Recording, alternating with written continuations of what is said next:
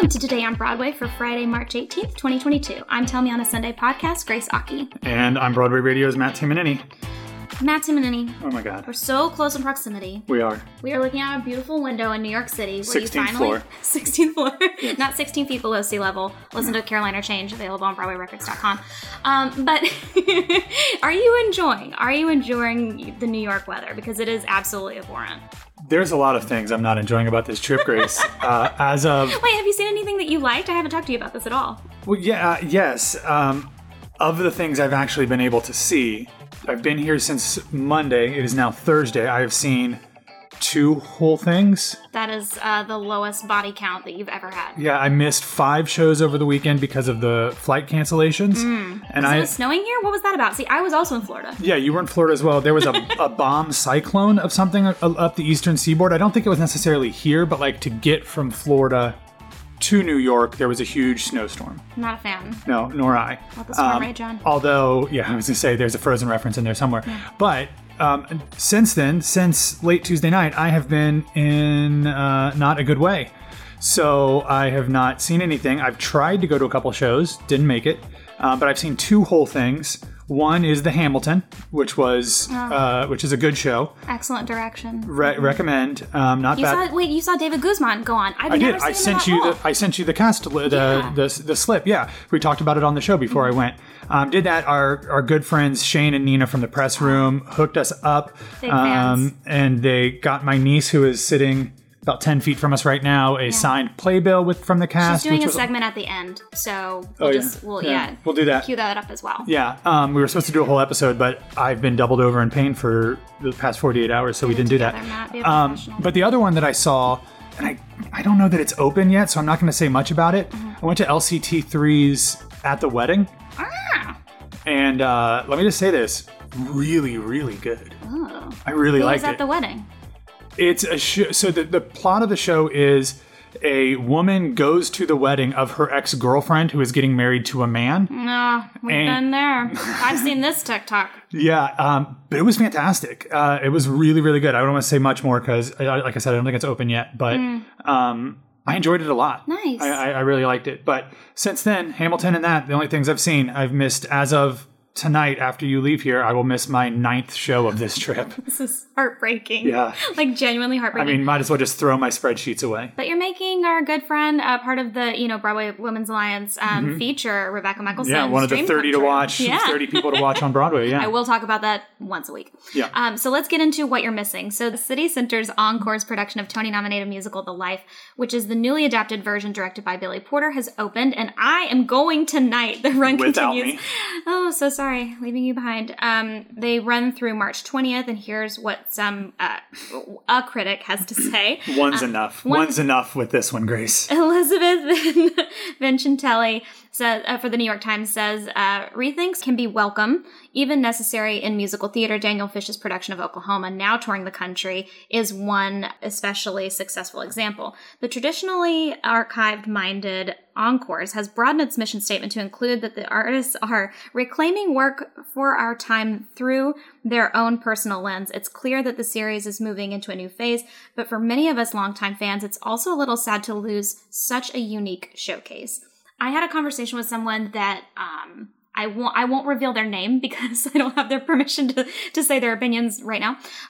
But they expressed the fact that, because I wasn't as familiar, and I know you're way more familiar with Encores than I am, the fact that like the whole mission statement of Encores has always been to do a work that has been like overlooked in the past couple of years, that hasn't been revived, and they're trying to like pay homage to this piece, right? Something that's been lost in the shuffle in a sense, that would not get a Broadway revival right now, even if they tried. So I think it's really interesting that the whole point behind this one is that Billy Porter has completely redone this based on all the, you talked about David Gordon earlier, his article about this, which is intense. Yeah, David, the editor-in-chief of Theater Mania, did not like this. Yeah. In fact, he said, I think, and I'm paraphrasing, said it is the worst sung encores he's ever seen. Yeah, and that's a really strong statement.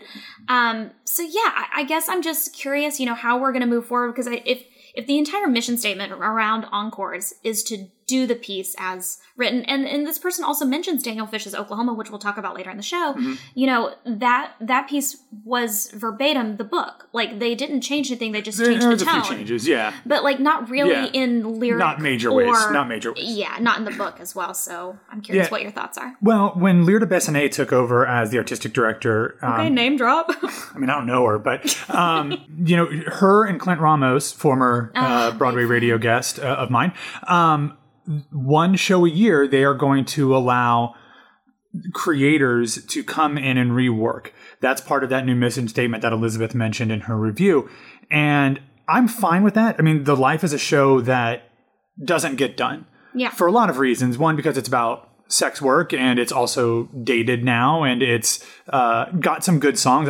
There was some, what's the right term? Some bops in that score that I wore out the album back in the late 90s when it came out. Was this Lilius White and Cooper? Yes, it was Chuck Cooper, Lilius so White. Many Coopers. There's all the Coopers. I saw all the Coopers on my November trip. Remember, I saw Eddie, Chuck, and Lily in different shows that weekend. Anyway, it's their goal to kind of reinterpret some shows once a season.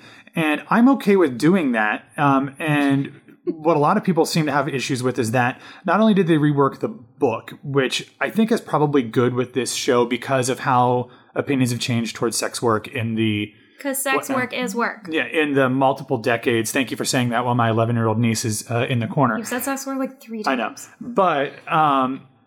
But I think what a lot of people have issues with is the reorchestrations, because that's kind of been part of the thing that a lot of people have really loved encores for, is the fact that you can hear this score done the way it was originally done almost exactly. But this has been reworked significantly, not trims and cuts in different, orchestrations, like adding a few instruments or taking them out. It's a completely new interpretation from the big band jazzy sound that Cy Coleman wrote in the late 90s. So I have no problem with this in theory.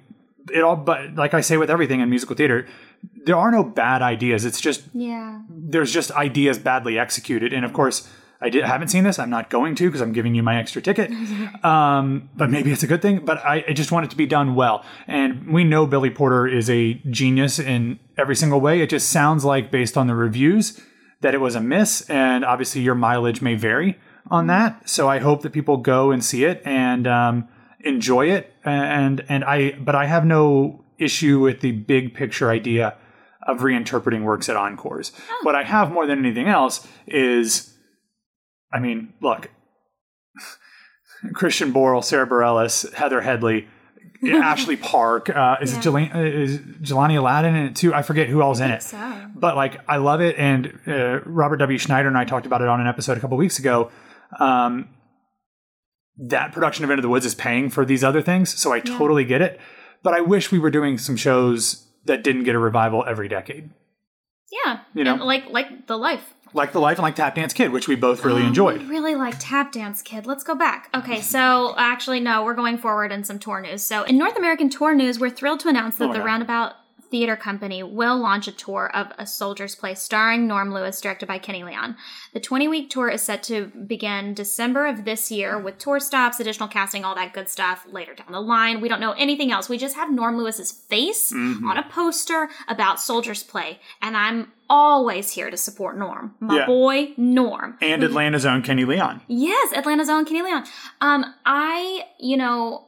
If we're not going to have Norm on Broadway in The Music Man, we're going to have him touring the dadgum country, is what we're going to do. In a soldier's uniform, which I'm sure there are many people will enjoy that. But yeah, Norm's a Central Florida guy, so hopefully we'll get a stop down in Orlando somewhere so I can see it. If not, I will probably drive somewhere close by to see this if it's possible, because Norm is great. He made his play Broadway debut earlier this season in Chicken and Biscuits, so it's really interesting that he's so it's really interesting that he's going from that. Somebody called their agent and said, I want to stop singing, my voice is too luxurious, people can't take it. 54 shows at during Christmas time, singing to all those ladies, enjoying their 2-drink minimum, and he was like, no, I'm an actor. And we said yes, so this will be great. I mean, the thing is, what I didn't look, is he in the Or maybe they haven't even announced it. Is he in the Blair Underwood role or is he in the David Alan Grier role? They didn't say. Didn't say? Okay. Because obviously... Or if they did say, I'm a horrible journalist. That's okay. You're not a journalist. You are a creator. No, according to the New York Post, I'm a Broadway personality, which made me actually throw up in my mouth. And a YouTube star. Anyway. But yes, but anyway, going back to that, if he's in the David Alan Grier role, co-stars in Porgy and Bess. So there you go. Oh, look at that. Yeah, you know things. Okay, I'm a journalist. Yeah. I have a journalism degree. Yeah, we get it. I went to college for a year. Pour yourself a cup of ambition. Don't worry, I hate me too. Dolly Parton's 9 to 5, the musical directed by Jeff Calhoun, will launch an upcoming North American tour of the musical based on that London production that Jeff directed. So they were very specific to say that it was that one. They didn't say if this was a non-equity or an equity tour, but Dolly's face was on Playbill.com, and I said, I will do whatever that is. So, yeah, you're going to get 9 to 5 somewhere in the U.S. this year. And I would imagine, given Jeff Calhoun's involvement, like, there's probably going to be some dancing, I would imagine. Yeah. I mean, he does do that. Famously did some choreography for the Newsies. So, well, Chris Gattelli got a Tony for that. Yes, so but he was the director. He was the director, but he's also a did choreographer. Bonnie and Clyde, right? He did Bonnie and Clyde as well, yes. Jekyll and Hyde? Not Jekyll and Hyde. No. Bonnie and Clyde, no, I don't think he did Jekyll and Hyde. But he did the Big River production with, like, was that the Deaf West Big River, I believe? With Michael Arden. Yeah, so I mean, he did do Jekyll and Hyde. You're right, with Constantine and Deborah. Oy. So, yeah, but they had that, not Deborah. I don't oy Deborah. Right, no, Deborah Cox is amazing. Yeah. But they did have that really cool number in that with the web, which I don't know if it worked. It stood up in the show, but it was pretty interesting how it was choreographed and staged. But yeah, a guy who works well with dancers for sure. Yeah, he also has really good hair. I just want to say that. Thanks for rubbing it in. No, I'm not rubbing it in. I'm not making a note that, you know, when you run into a person, you're like, wow, that's a head of hair. Anyways, can't relate. So anyways, let's the last of the tour news, which I feel like you already kind of talked about, the fact that Mackenzie Kurtz tonight makes her debut as Anna in the tour of Frozen. She made her Broadway debut in 2020 for 14 performances. That was it. It was not a lot, but she's getting to go back in March 17th through April 11th. Only they're going to announce a new Anna right after that. But can I even say that? Well, they're going to have to. She's only going through April 11th. They're going to have to announce somebody else. Okay. But Ryan McCartan, who was also opposite her on Broadway, as Hans, is stepping in as well because Austin Colby is away for 5 weeks on a secret project. But if you are obsessed with Heathers and Liv and Maddie as I was, you would be just as excited as I am. He's great. I saw him in Wicked as well. Fiyero. Yeah, as Fiyero. He's great. I think he's really good. I really enjoy. I haven't been on the TikTok a lot lately, but he's very good on the TikTok.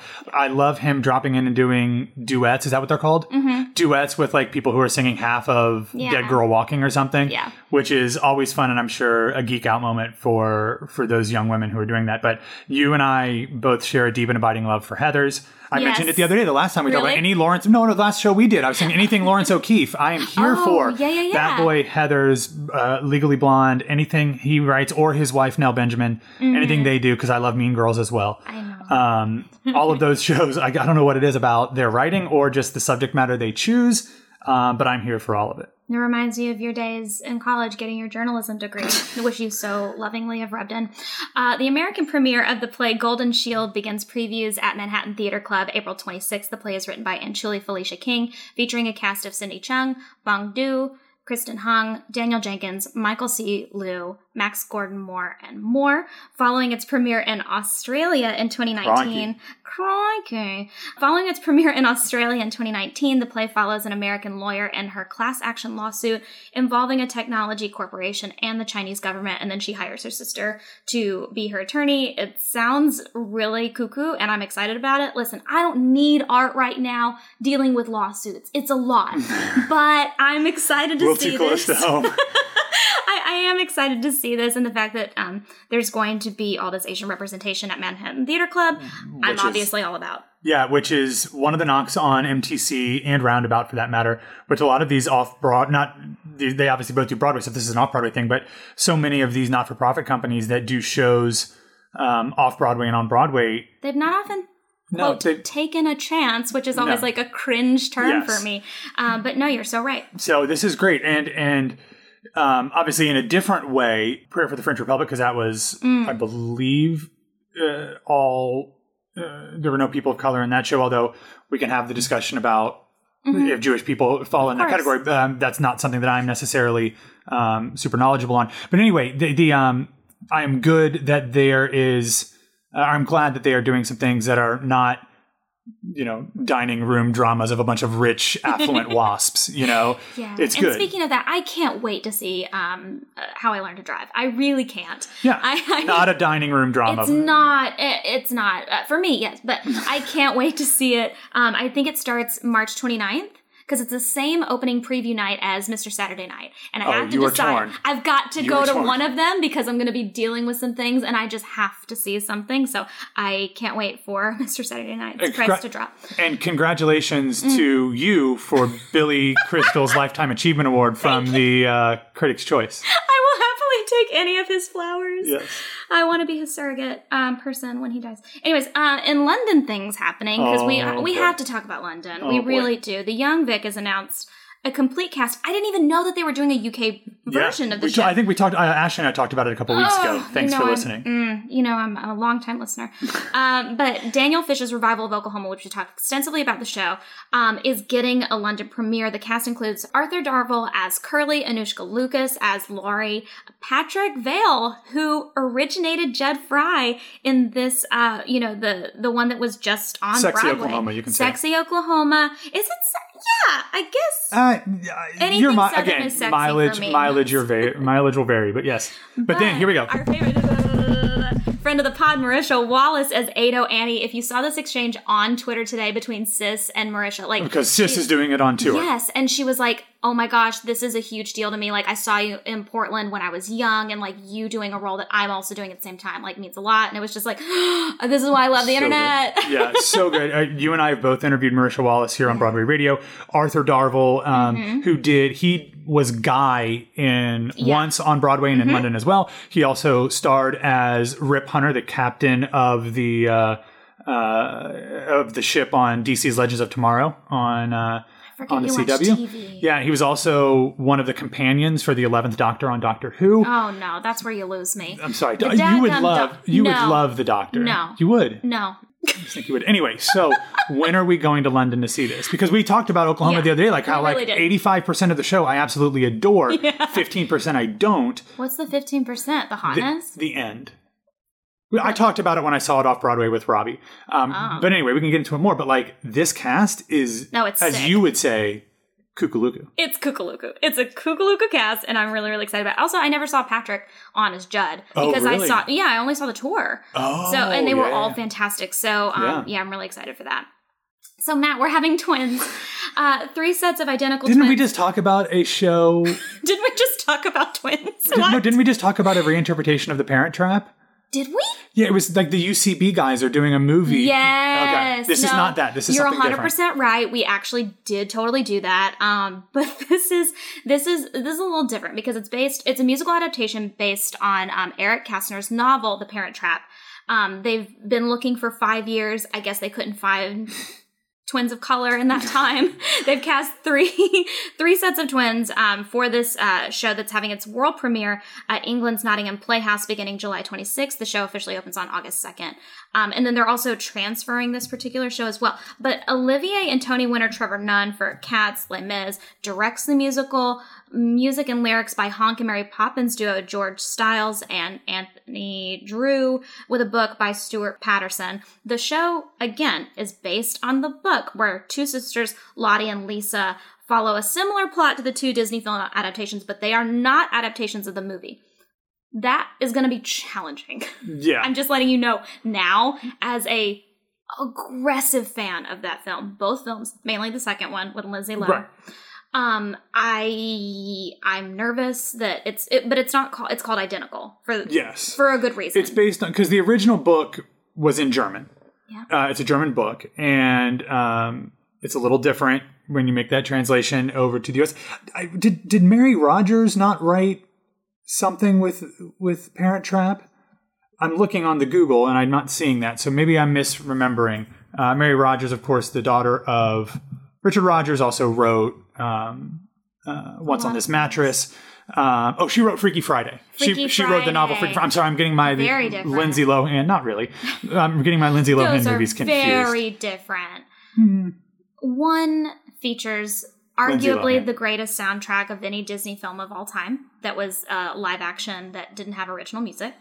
I know this because when it came out, as a child of divorce, you get like double presents. And so I asked both parents for the soundtrack, like aggressively. I was like, Santa or you guys, like, I don't know who it's going to be, but somebody got to give me that soundtrack. And they both bought the CD. Like, I got the CD from both sets of parents so that I could have a CD at each house. Smart. It means a lot to me. In other news, a petition created by John Jay College students Maya Bishop on change.org is calling for the cancellation of the upcoming world premiere of Emmett Till, a new American opera. It's gotten over 8,000 signatures. I don't know if you've already covered this on the show. It came out last week. You and I talked about it, though. Yeah. So basically, this opera tells this real-life story of the murder of a black teenager that spurred, a huge movement in civil rights in the 1960s. It's currently set to have a world premiere at John Jay College Theater, March 23rd through the 24th. I'm not sure if that's going to happen now.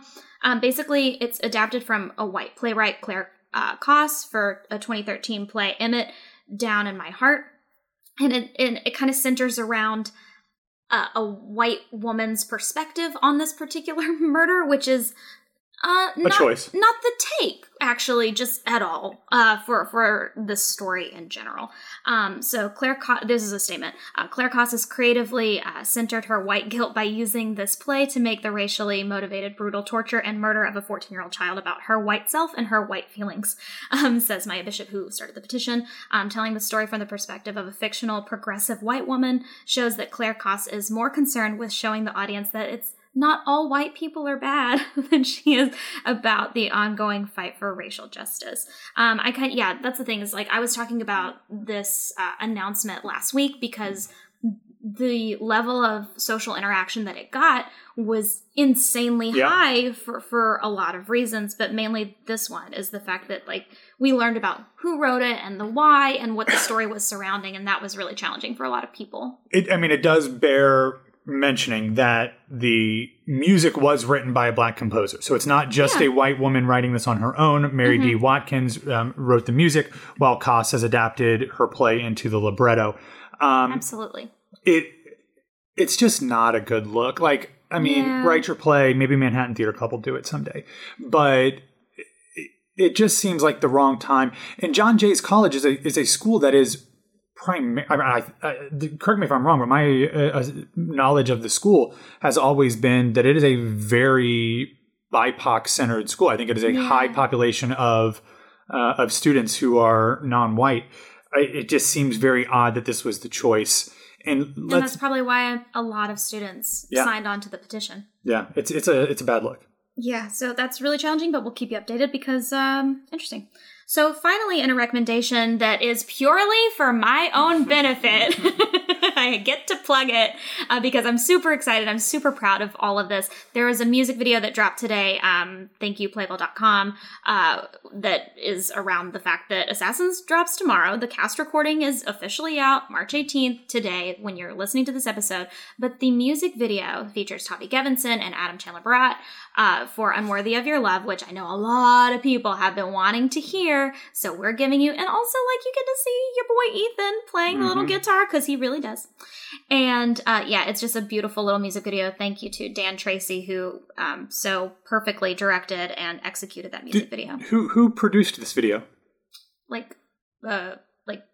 You? Us, and mainly Dan. I'm going to give the credit mainly to Dan. I know you were involved in getting things set up, or at least you were at one point. Yeah, I'm that person. Yeah. I never know how to, credit any of that stuff, but I'm just excited to work on the album and get the news out there about it, because we did, there was also another national anthem drop today as well, courtesy of Theater Mania. Yeah, it's, I got the EPK ahead of time. It is a very, very special album. And it's just bonkers to me that we have now 3 cast recordings of that show from New York. And because of the level of talent in all 3 productions, we have to have them. Yeah. We have to have those songs recorded. So I'm glad very you feel excited. that way. That's how we feel as well. I know it's challenging because, like, when there's already a piece of musical theater out there, people go, well, why do we need this new one? You know, why do we need the revival cast recording? And I think this bears repeating. Yeah, it's like, we need this one. You and It's I special. were so moved by the show at Classic Stage Company, so I'm glad that it will be preserved in this way, especially centering around Sondheim's birthday, which is next week. Yep, on the 22nd. Ooh, so on that note, thank you so much for listening to Today on Broadway. Follow us on Facebook, Twitter, and Instagram at Broadway Radio. And don't forget about our Patreon. That's patreon.com/Broadway Radio. You can find me on all social media platforms at It's Grace Aki. Matt, where can people find you? You can find me on Twitter and Instagram at BWWMatt. Courtney, real quick. Yeah. What are your thoughts on the shows you've seen? Real quick, come on over. Favorite show that you've seen? Go. Hold on, come on over to the mic. First show you saw was what? 6. What'd you think? It's definitely my favorite show so far. Which tracks? That makes sense. Yeah. You started high, girl. Yeah. Yeah. And I did have low expectations for the rest of the trip. Just because you didn't think like nothing could live up to that. Yeah. Yeah. You've got something in your mouth right now too. Yeah. Okay, sorry. What did you see after 6? Hamilton. How did that go? It was really good because Matt having amazing friends. What'd you do after the show?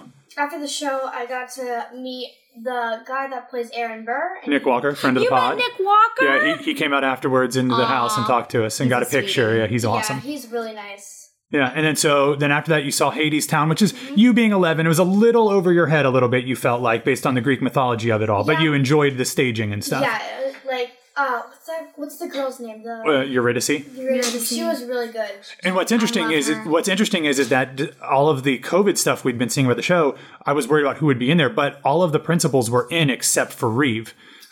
So they got to see Andre DeShields, who they love from the Cast album, and Patrick and Lana Gordon and Eva. And I think 2 of the 3 Fates, I don't think Jesse Shelton was in, but I think the other 2 Fates were in. So you saw that. Then last night, or after that, you went and saw, you went to River City and saw Wolverine and Princess Fiona. Did you like Yeah. That was, it was really fun. I didn't do a good job of prepping her as to who Sutton Foster was, because in her voice lessons, we've watched videos of Sutton Foster, but in her voice lessons, she sang like 3 or 4 Sutton songs, like saying it might be today or it could be today. I know it's today. I know it's today. You can do the whole thing. She's played Fiona. Yeah, so you can be young Fiona. We'll harmonize on the middle, and then we'll switch bodies, and then you can still do the top line. Yeah. But she's also done that. She sang Astonishing before. Oh, at last. That's a hard no. Yeah, and then we watched the video of her doing Anything Goes, like the dance number from Anything Goes before. Love so it. I didn't prep her for that very well, but she came home and she's like, I know I've seen her somewhere. I was like, yeah, because you watched On Shrek. YouTube. Yeah, all over. The entire time I was like, I swear. Because like when she came out on stage, everyone was clapping. I was like, I swear I know this person. I've seen her before. Yeah. And then you saw when I went and saw this show in 1998, before both of you were born.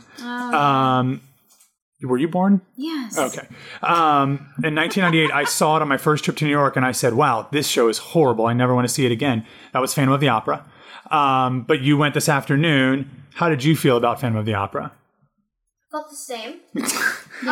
Except, you said it wasn't the worst thing you've ever seen. it wasn't the worst, but It's not your it's just style. not my style of music. I feel like I would appreciate it more if I liked the type of music. The more Can I legit. tell you a secret? You won't. Yeah. It's a problematic storyline, too. But you thought Emily as Christine was fantastic. Yes, she was very good. Yeah, and that you guys really liked John Riddle as Raoul. Former Hans. Yeah, I told him, yeah. Did that. So anyway, all right, that was my Courtney bit that was supposed to happen in a separate episode, but I've been literally curled up on this couch bed for the past 48 hours. So anyway, thank you, Court. Thank you. Bye. On that note, everybody have a great weekend. Thank you so much.